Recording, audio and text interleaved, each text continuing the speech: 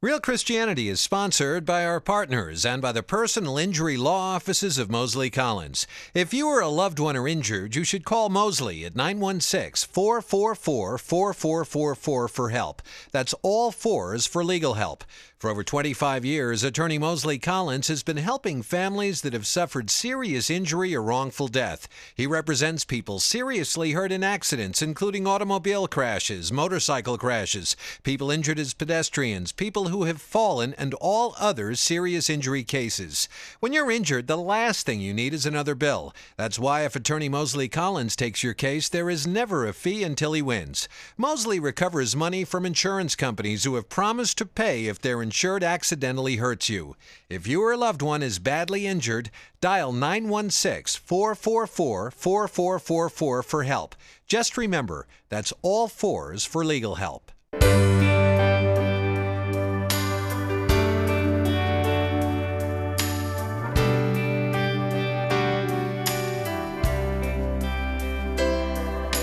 Welcome to Real Christianity with Mosley Collins, a weekly call to a deeper walk with God. Here's Mosley.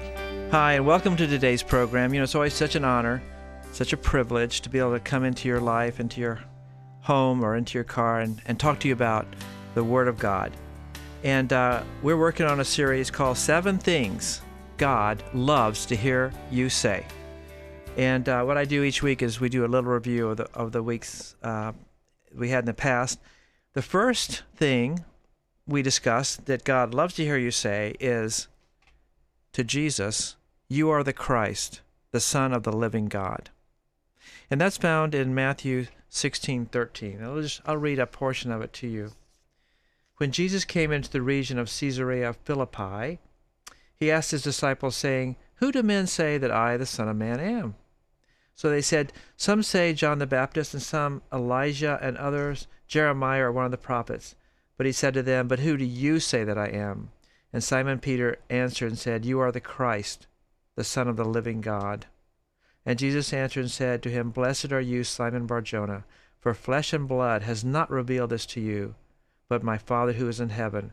And I say to you that you are Peter, and on this rock I will build my church, and the gates of hell shall not prevail against it."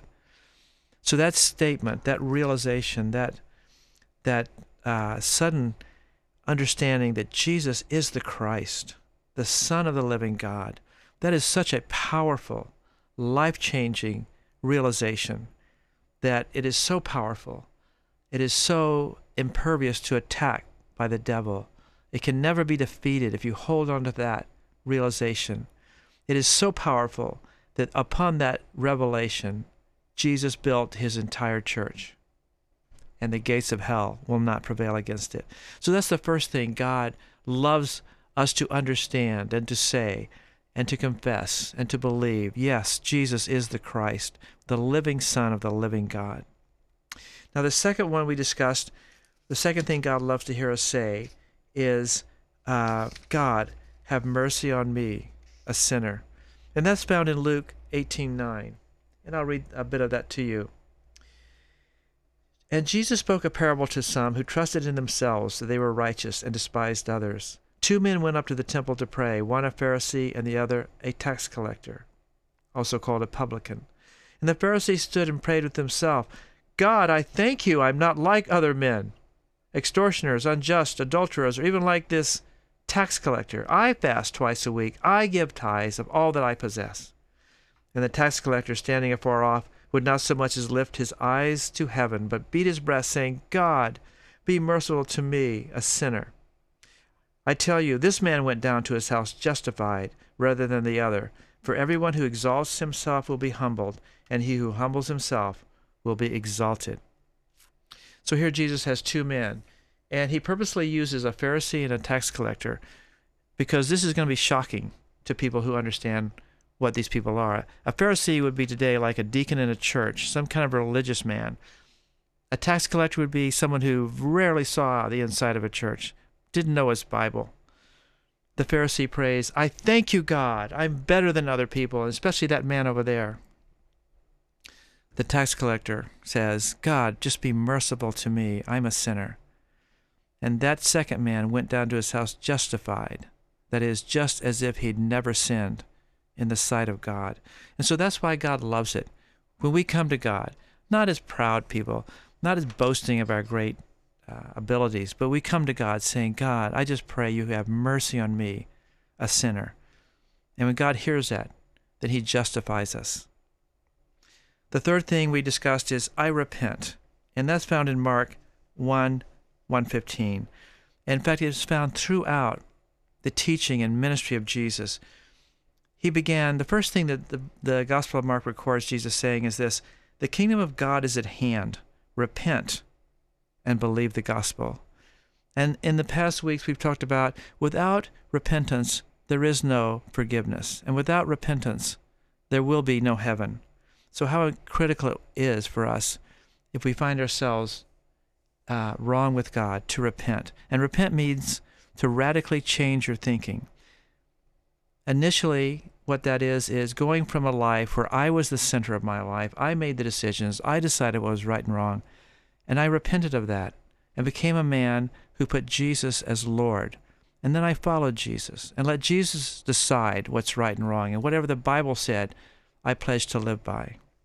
And to have faith in him, and to have faith that Jesus would help me live the life God chose for me. So I repent is critical, and God loves it when people repent. The fourth thing we talked about is, thank you, God.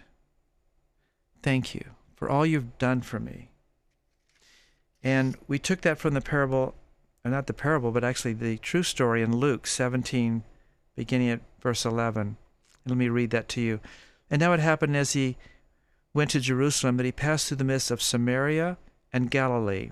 And then he entered a certain village, and there met him 10 men who were lepers, who stood afar off. And they lifted up their voices and said, Jesus, Master, have mercy on us.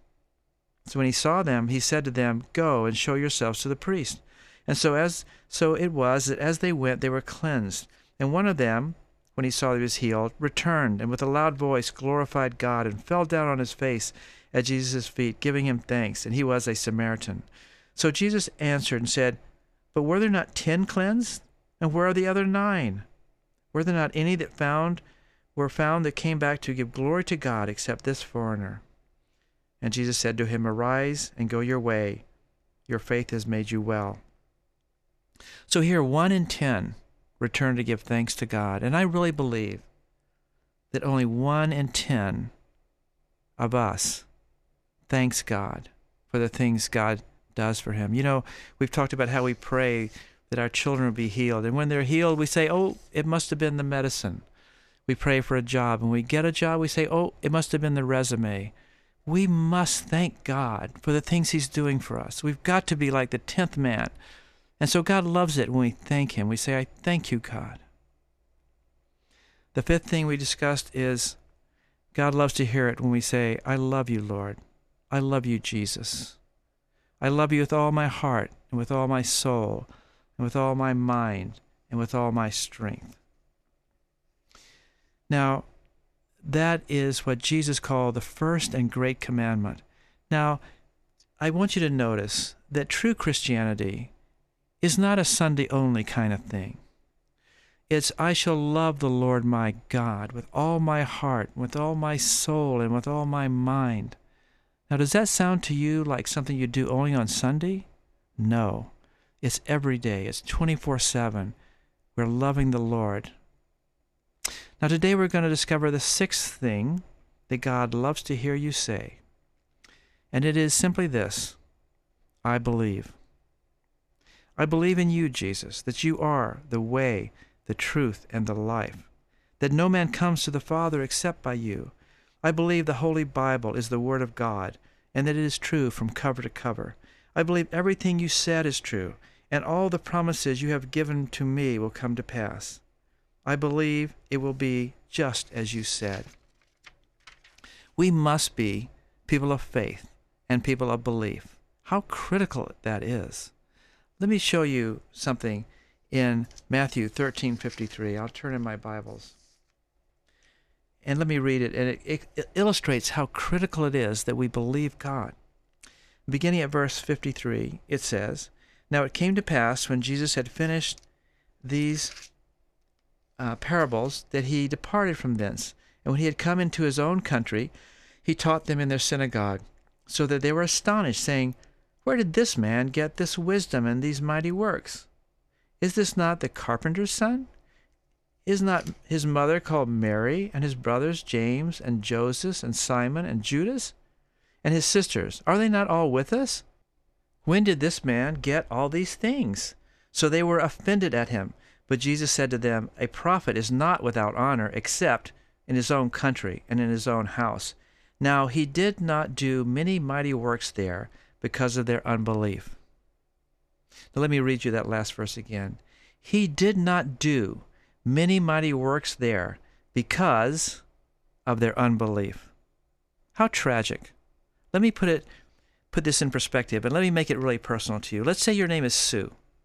Wouldn't you hate to hear Jesus say, I had many wonderful blessings prepared for Sue, many wonderful works to bless her and prosper her with finances and good health, but I didn't do those mighty works because of her unbelief.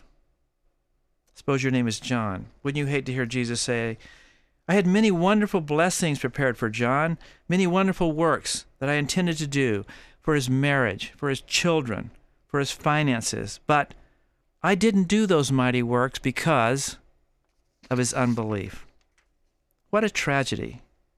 Let's look at a similar passage in Mark, beginning at chapter 6. Verse 1, and here's what the Bible says. Then he went out from there and came to his own country, and his disciples followed him. And when the Sabbath had come, he began to teach in the synagogue. And many hearing him were astonished, saying, Where did this man get all these things? And what wisdom is this which is given to him, that such mighty works are performed by his hands? Is this not the carpenter, the son of Mary, the brother of James, Joseph, Judas, and Simon? And are not his sisters here with us? And they were offended at him. But Jesus said to them, A prophet is not without honor, except in his own country, and among his own relatives, and in his own house. Now he could do no mighty work there, except that he laid his hands on a few sick folk and healed them, and he marveled at their unbelief. Let me read that one more time. He marveled at their unbelief. We don't want Jesus to marvel or be amazed at our unbelief. Now, why did Jesus marvel at their unbelief? Why was he so struck by it? Why was he so amazed that they were unbelieving? Because it should have been easy to believe in Jesus. I mean, the passage said he did many mighty works. He taught wonderfully. He accomplished many mighty works with his hands. He healed before coming to this final moment when he couldn't work because of their unbelief. He did many things. And so it should have been easy for them, of all they heard about Jesus, it should have been easy for them to believe in Christ. And today, it should be easy for us to believe in Jesus. It should be easy for us to receive Christ as Savior. And why? Because when we look at the things God has done, the creation, the sky, the trees, all the things that show forth his handiwork, we see God there. When we hear sermons and programs like this, we hear the Word of God preached. And when we listen to our own hearts, we know Jesus is the Christ. So it should be easy for us. Unbelief, the refusal or failure to believe God, is deadly. Let us look at Hebrews chapter 3, verse 7. Beginning there. Let me turn in my Bible to that. And this is talking about unbelief and the consequences of unbelief. And the Bible says, Therefore, as the Holy Spirit says, Today, if you will hear his voice, do not harden your hearts as in the rebellion, in the day of trial in the wilderness, where your fathers tested me and tried me and saw my works for 40 years. Therefore I was angry with that generation, and I said, They always go astray in their heart, and they have not known my ways. So I swear in my wrath, they shall not enter my rest. Beware, brethren, lest there be in you any evil heart of unbelief in departing from the living God, but exhort one another daily while it is yet called today, lest any of you be hardened through the deceitfulness of sin. For we have become partakers of Christ if we hold the beginning of our confidence steadfast to the end.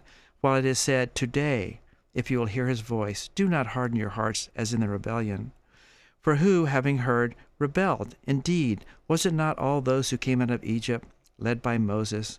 Now with whom was he angry 40 years? Was it not with those who sinned, whose corpses fell in the wilderness? And to whom did he swear that they would not enter his rest, but to those who did not obey? So we see they could not enter in because of unbelief. Let me read that one more time. We see they could not enter into the rest of God, into the promised land of God, because of their unbelief. There's a door that leads to the blessings and provisions and promises of God. And you can't enter that door with unbelief. You can only enter that door leading to the promises and blessings of God with belief. By saying and praying what we're talking about today, I believe you, God. This is what God loves to hear us say, so he can bless us and take us in. I believe you, God. I believe you're able to do all you have said and all you have promised. That's how you enter. Now let's read an Old Testament passage that was referred to in the passage we just read in Hebrews.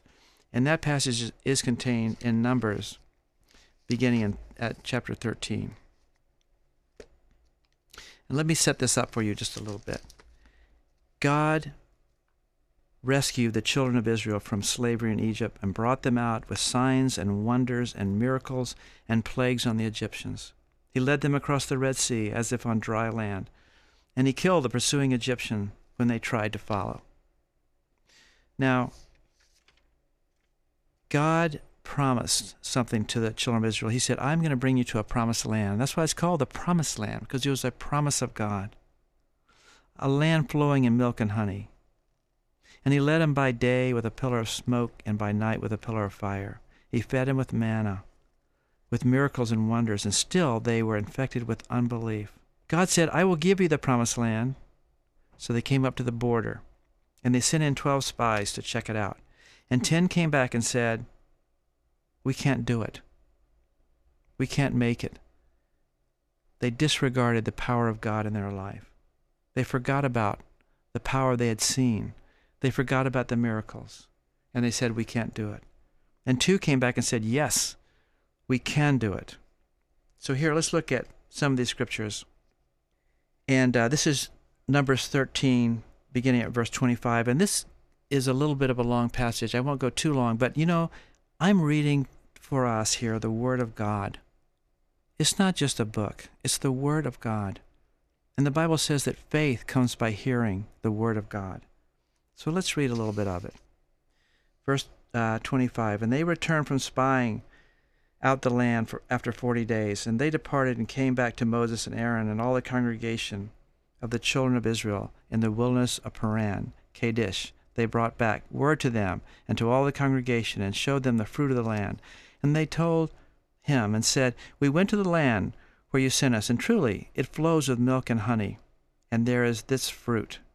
Okay, let me stop here for a minute. It was a great land, a wonderful land God wanted to give them. And here they continue in verse 28. Nevertheless, the people who dwell in that land are strong, and the cities are fortified and very large. Moreover, we saw the descendants of Anak there.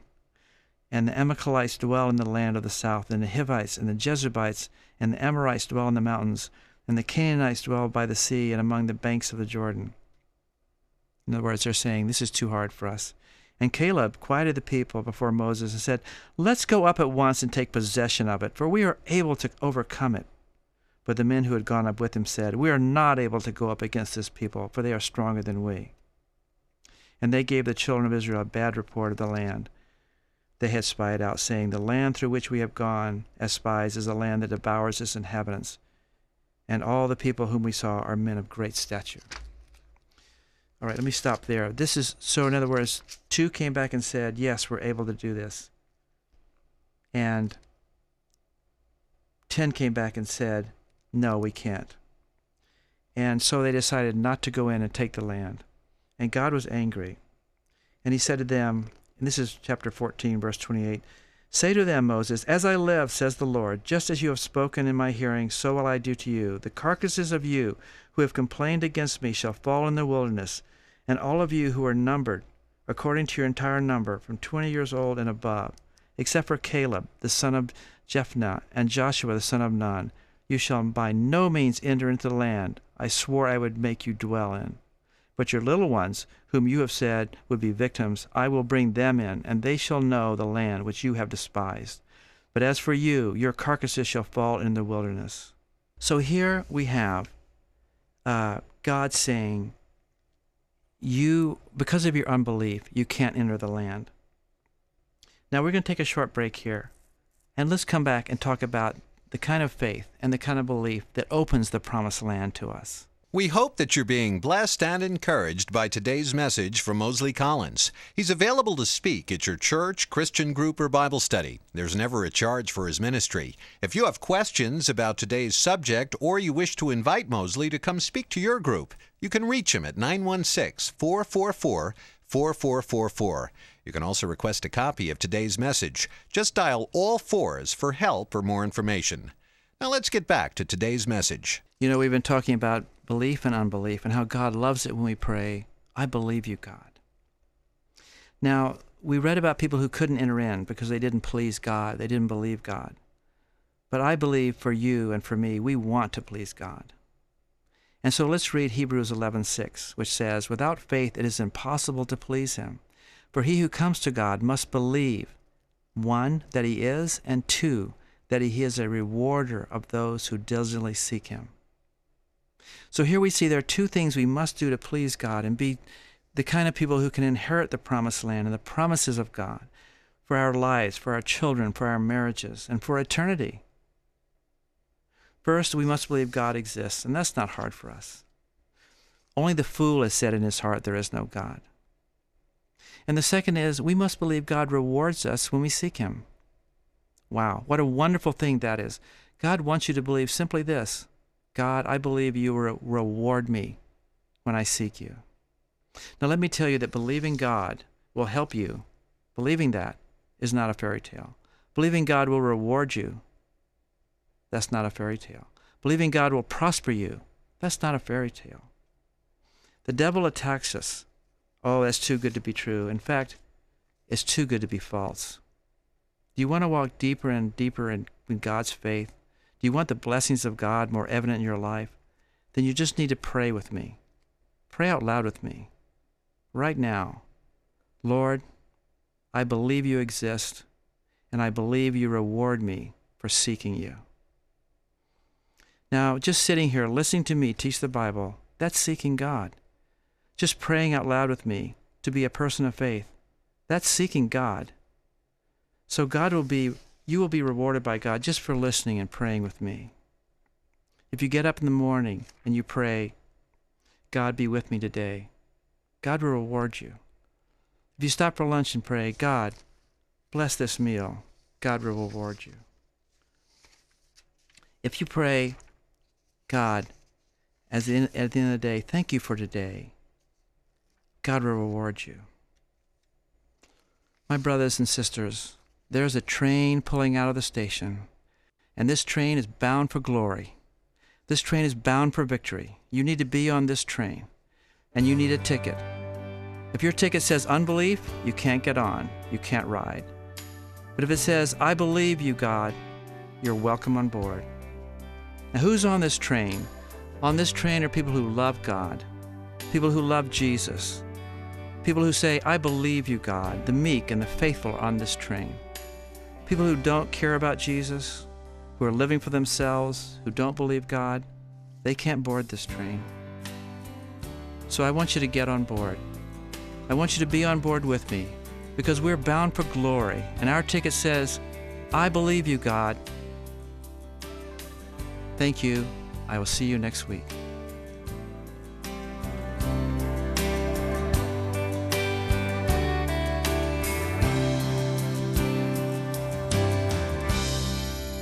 Thank you for joining us for Real Christianity. We hope you've been blessed and encouraged by today's message from Mosley Collins. If you have questions about today's subject, or you'd like to invite Mosley to come speak to your church, Christian group, or Bible study, you can reach him at 916-444-4444. 916-444-4444. Join us again next week at the same time for Real Christianity.